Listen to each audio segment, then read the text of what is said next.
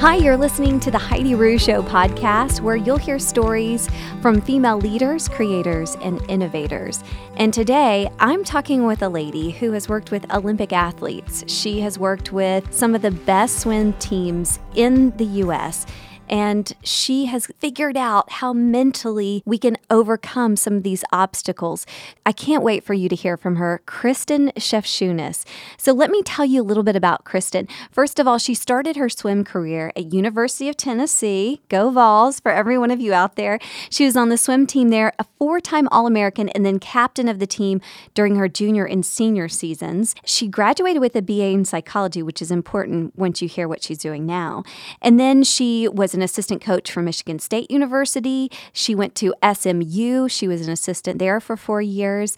And she's worked with Olympians, world champions, and NCAA champions. Her story really starts when she went as head coach to the University of Miami. She came because that team really needed a big leader. You know, they were really struggling, and so they brought Christen in to help revive the team. Well, that's where she struggled. She couldn't do it. It was so hard, and I know that she felt so much pressure. But that failure actually led her to creating what she does now, which is a confidence program. But let me tell you that at the end of her career at Miami, first of all, she produced one of the first ever ACC champion and ACC record holder in swimming for the University of Miami. So it has a good story, and we're going to hear that story later on. But then what she's doing now is she's speaking and she's coaching not only athletes, but people in business, women, high schoolers, college students. She works mainly with women on trying to build our confidence and to overcome our fears. Not only that, but she has also worked with Team Elite. This is the group of Olympians that were preparing for the 2016 Olympic Games in Rio. So I am so excited to hear from Coach Christen today. Before we get into it, I wanted to talk about some of the fears that I have, because one of the things that you'll hear from Christen is, one of those biggest hurdles for confidence is fear. That's what's holding us back. And there are several different ways that she says we can overcome that. She goes more in depth on it. One of the things that she said is one of the first steps is to verbalize your fear, because a lot of times we don't talk about it, especially if you're an athlete. There's a lot of pressure to act very tough and strong. I'm no athlete, that's for sure. But in the business world, there's definitely a lot of fear that I've dealt with. And so I just wanted to share some real fears with you right now and how I'm shifting my perspective after listening to Christen, and I thought that may help encourage you. So the first one is, I'm a voice talent. That's how I create my full-time income. We don't get a paycheck from the studio, and so that's what I depend on. My biggest fear with that is that I just won't book voiceover jobs, that it'll dry up. If there's a week where it's really slow, it starts to go, oh my gosh, what's going to happen? Am I going to work next week? or, and then there's other weeks that it's crazy busy. The fear for me is that if I don't book voiceover jobs, that it would hurt my credibility as a voiceover studio owner. And, we do teach a class here. And I've always thought, well, what if I stop booking? I can't teach. Of course, it would hurt my income and my self-esteem too. I'm a big performer, and I want to know that hard work that I'm putting in is generating results. One of the things that I've thought about through voiceover is that I'm like, I always say, the input doesn't actually equal the output, so you never know, right? It's so up in the air whether or not you're going to book. But as I was thinking through this fear, and there was something that I realized, that's actually not true. What I realized is that when I was looking back over my voiceover career, I left radio. My voiceover career has grown by over $10,000 every single year since I left radio. And I just now realized that. And so here I am, fearful. Now, again, the voiceover career could slow down, but the truth of the matter is, the reality is, it hasn't. It's continued to grow. So actually, my input, I've worked really hard, does equal my output. So fear, gone.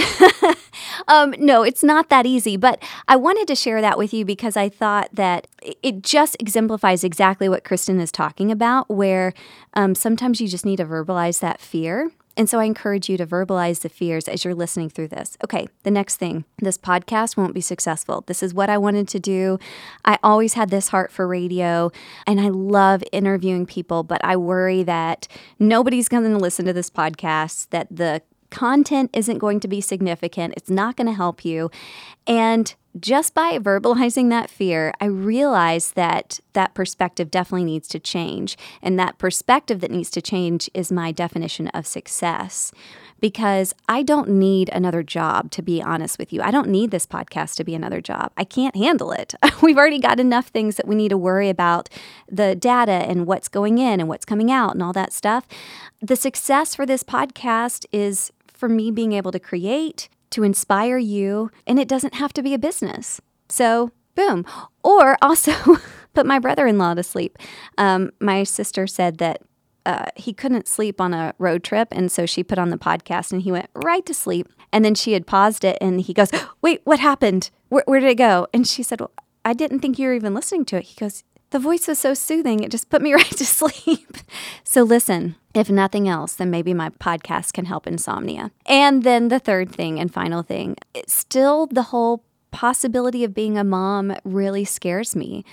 At this point, we've tried everything, and I just don't know what else there is to try, and it hasn't worked.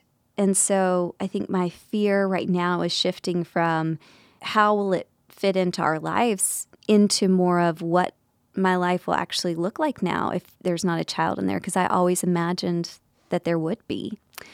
And so my fear, of course, is being in the nursing home and having no one come to say hello to me or bring me flowers or just, bring me Jell-O. I don't know. So those are some fears. And I hope that listening to this podcast will help you be able to put a voice to your own fears and to help overcome them. Enough of me. Let's hear from Coach Christen. So glad to have you on today. And I just have to say that we just met in person like last Friday. I was introduced to you by Vicki Locke, who I have admired and who has been, I'm pointing, if you're on YouTube, I'm pointing this way because she's sitting right here. They're like, why is she like pointing her arm out like that? Because she's sitting right here. And Vicki Locke, I've admired her radio career for years.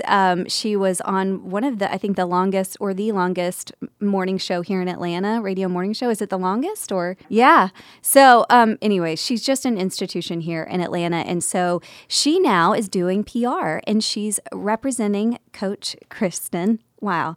Y'all, I started this podcast off by saying Coach Christen, and we were just talking about butchering names. I'm like, Christen is not hard. I don't know why I just started saying that. Anyways, so I'm so appreciative of her being on the podcast today because she's got a huge message. Christen, let's start. I already kind of gave a little bit about how you even got to University of Miami, but you became the head coach in 2006, and you were brought on to really help this struggling program to rebuild it. But off the bat, it didn't really work that way, right? Tell us about the first couple of years there at University of Miami. Sure. I always say I was there for 7 years, and the only way I can explain those years is tumultuous. I came from SMU.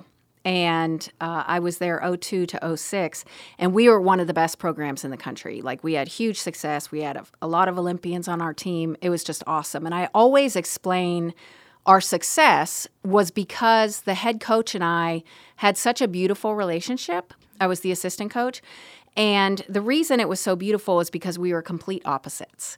Mm-hmm. He was the type of coach that just thought swimming 24/7, and he loved writing workouts and the technique, and he was just loved swimming, where I'm more about the mental piece. I'm more about helping with life outside of sport because it affects sport. There's no doubt about it. And so just helping these women become, amazing women. And so I always explain it as he took care of the swimming and I took care of the women. Well, when I got hired as the head coach at Miami, I went in there thinking, okay, now I'm a quote unquote head coach, where head coaches aren't really the relational ones, right?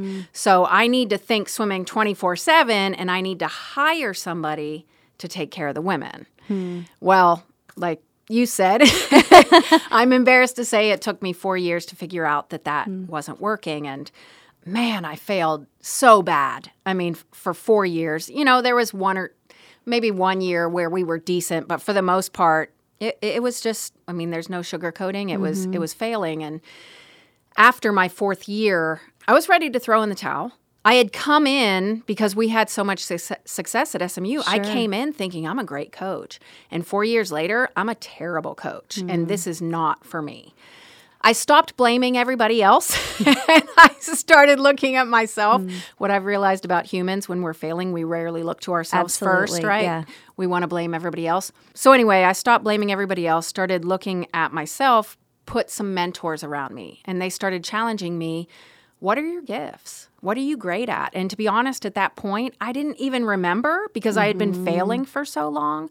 Okay, what made you a great assistant coach at SMU? Oh, okay, I know that. Because I took care of the women and things like that. And so they started challenging me, look, you need to start using your gifts. And I said, that sounds great, right? But that's not what head coaches do. But they challenged me anyway. Stop trying to, fit into the mold of a head coach. But at that time, I was the only female head coach in the ACC. So I'm already standing out like a sore thumb, right? And now they want me to stand out even more. And I guess I was just at the end of my rope. I didn't know what to do. So I was like, let's try it. Sure. And so those last 3 years at Miami, we had 100 times the success that we did in my first 4 when I started using my gifts and I hired somebody to come in to be my assistant that loved that swimming part. And even though it didn't look like, a normal head coach, that's what worked for us. And we had success because of it. Wow. How did you even get to that point where you knew to look for mentors and where to look for mentors? Because I feel like that's the part in most of our stories where we're just like, where do we start? Okay, we know that we're at the end of the rope. We're failing. Now what to do? Yeah. Well, I don't know if you've ever heard of Athletes in Action, but it's a Christian organization on campus. So the woman, Arlene, she and her husband were the main AIA people there.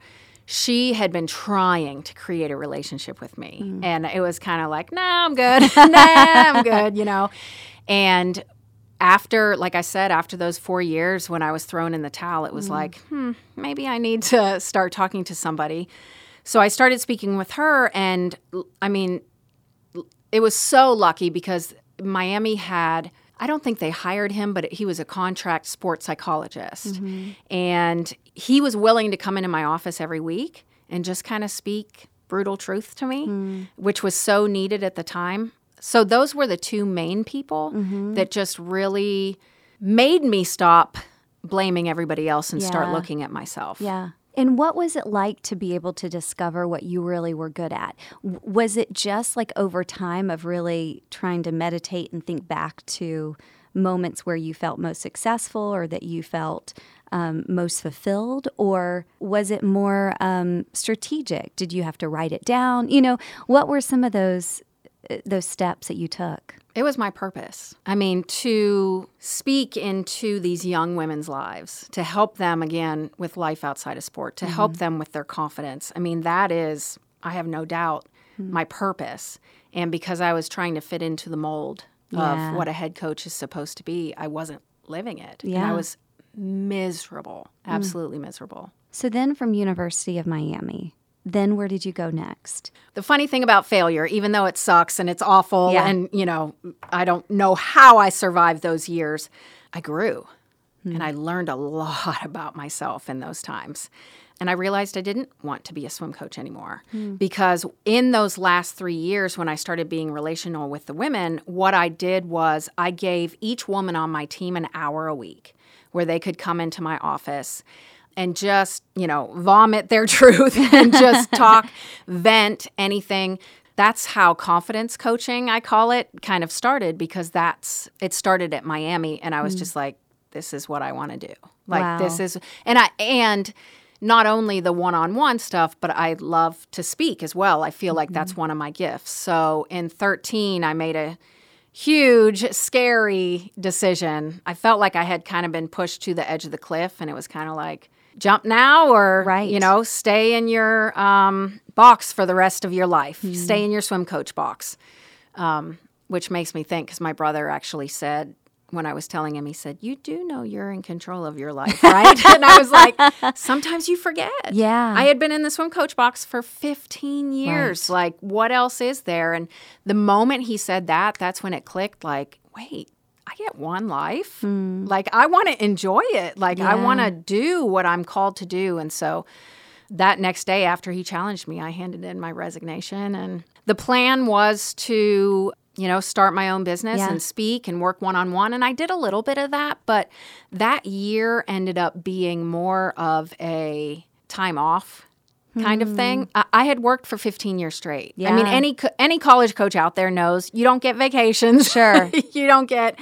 So it was 15 years straight. So that year I just kind of relaxed and figured out what I truly wanted to do and rejuvenated. And then I ended up getting a call from a guy who ended up being the Olympic coach in the Rio Games in 2016, and he was coaching a group of Olympians at the time. Created a position for me where I worked with these Olympians as a confidence coach and a swim coach. And I worked with them for a little over a year, kind of getting them ready for the 2016 Olympic trials and then the Olympic Games. What have you seen is one of the biggest mental hurdles that athletes that you've come in contact with have faced? Fear. It's always fear. But especially as an Olympian, or especially as an athlete, and certainly as an Olympian, you're not allowed to talk about that. You are, as an Olympian, I always say, you think they're this epitome of strength and fearlessness, and it's not even close. Standing behind the blocks, I always say, is one of the scariest places on earth for a swimmer because there is pressure to perform, which, of course, everybody feels. That's not just an athlete thing. But in that pressure to perform moment, the fears just start attacking. And so it's really, what I've learned is, because I don't believe in fearless, I just don't. If there's pressure to perform, if there's something at stake, I believe fear is coming. So I'm such a big believer. Let's start admitting what they are, figure out what they are, because they're coming. Yeah. So you might as well be prepared for them, owning it, and then learning how to handle it.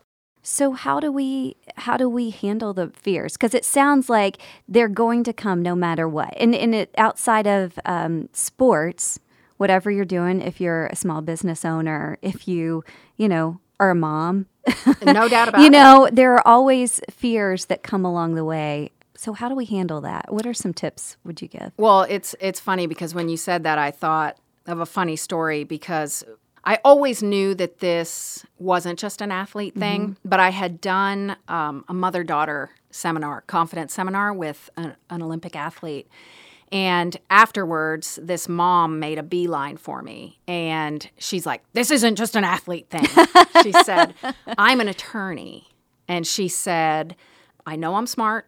I am always so prepared for this. And she said, I walk in feeling so confident and ready. And she said, I walk through the door, I walk through where the audience sits. She goes, my behind the block moment is that swinging door to my table. And she said, I go through that swinging door and it's like I'm standing at my table and I have no confidence left, And so I always say when pressure hits, especially a woman, the first thing to come, fear and doubts, the first thing to go seems to be our confidence, our perspective, and our truth. And so I am all about the truth. And I am all about when those fears come, like I said, be prepared for them. I mean, I challenge all my athletes, every woman I know, write them down, get to know them. Because in times of pressure, like I said, they're inevitably coming.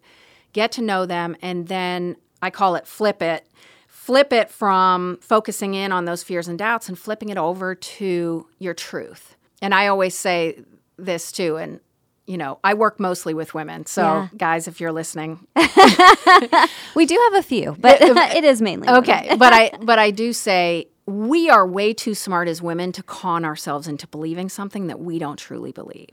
So what we need to focus in on is we truly have to believe, because so many people, will sit there and be like, I got this. And it's like, do you really believe you got this? Not really. It has to be something that we truly believe. I mean, I was working with this runner, and she was at the front of the pack because she's really good. Yeah.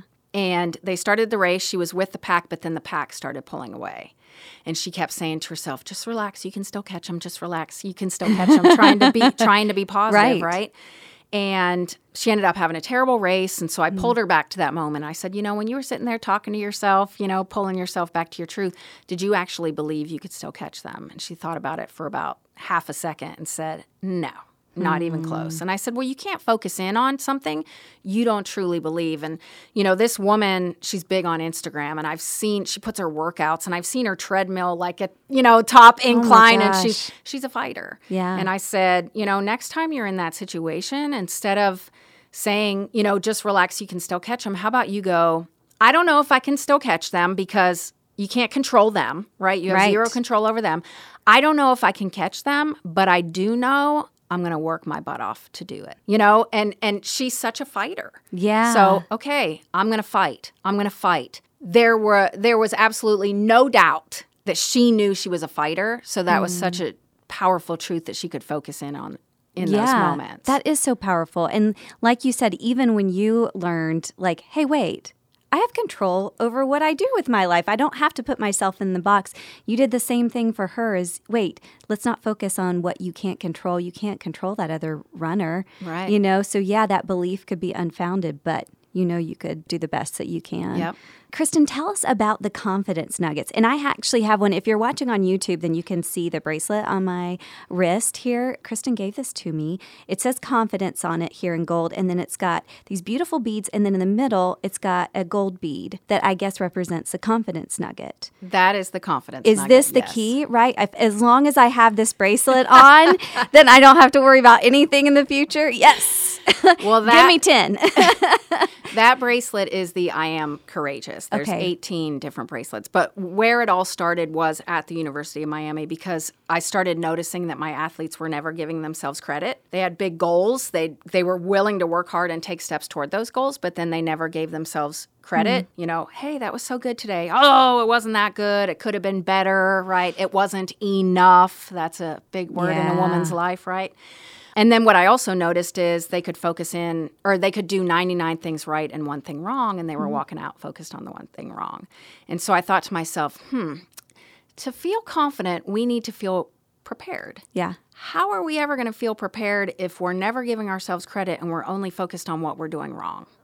So I put a bucket of gold beads in the women's locker room, and I said, hey, anytime you take a step toward your goal, I want you to give yourself credit, because I believe that when you give yourself credit, that's how we can build our confidence. So the bucket of beads, to make a very long story short, it was just really cool because they would start taking one bead with them to away competitions and things like that, because it was their reminder that they had done the work and they were prepared. Yeah. When I left Miami, I really didn't do anything with them, but I started working with a young woman named Katie Miley who was really struggling with anxiety, and the fear was just, she was good, but she wanted to be great, and the fear was keeping her from being great.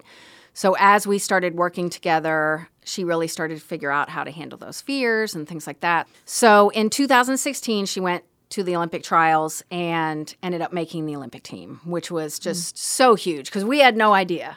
She had gotten a lot better, because she learned how to handle those fears. But we weren't sure. We knew there was a chance, but we were so excited. But I also knew that when she got into Rio, when she got into the Olympics, the fear was just going to be absolutely overwhelming. So one of the things, remember I said I have people focus in on their truth. One of the things that she liked to do was write down 10 reasons why she was going to swim fast before every competition. I always say it's so funny because it sounds like something a third grader would do, but this girl is she's at Georgetown Law right now. She's one of the most brilliant women. Yeah. I took 10 confidence nuggets and made her a bracelet, and those 10 confidence nuggets represented those 10 reasons why she was going to swim fast. When she was at the Olympics and the fear came, she could just look down at her wrist and be reminded of her truth, those 10 reasons. she didn't end up taking it off pretty much the whole time. The only time she did take it off was to swim, and she always left it at the top of her swim bag just to catch a glimpse because it became that important. Because like I said, when pressure hits, man. You need those reminders. Yes. Yeah. So when she came back and told me, how much it had helped her, I was like, maybe we've got something here. Yeah. So I started making bracelets with one confidence nugget, and then each color represents a truth that we as women so often forget, like I am enough, I am worthy, I am determined, I am courageous, I am loved, I am blessed. There's 18 different ones, so that's where those come from. That is awesome. Christen, thank you so much. I can't believe our time is already getting close. The good news is that they can still hear from you in other ways. Will you let us know where people can follow you and people can either hire you for speaking engagements or just hear more of your great truth and get one of these bracelets? Yes. So my website is coachchristen.com, CHRISTEN.com, and then confidencenuggets.com is where you can get the bracelets. And then as far as social media, I do mostly Instagram, which is coach_Christen. Okay, awesome. Thank you so much. And we will link everything too below in the show notes. So if you're somewhere where you can't write that down or you can't remember it, then you can just click on the show notes. Thank you again so much, Coach Christen. Thank you. Appreciate it.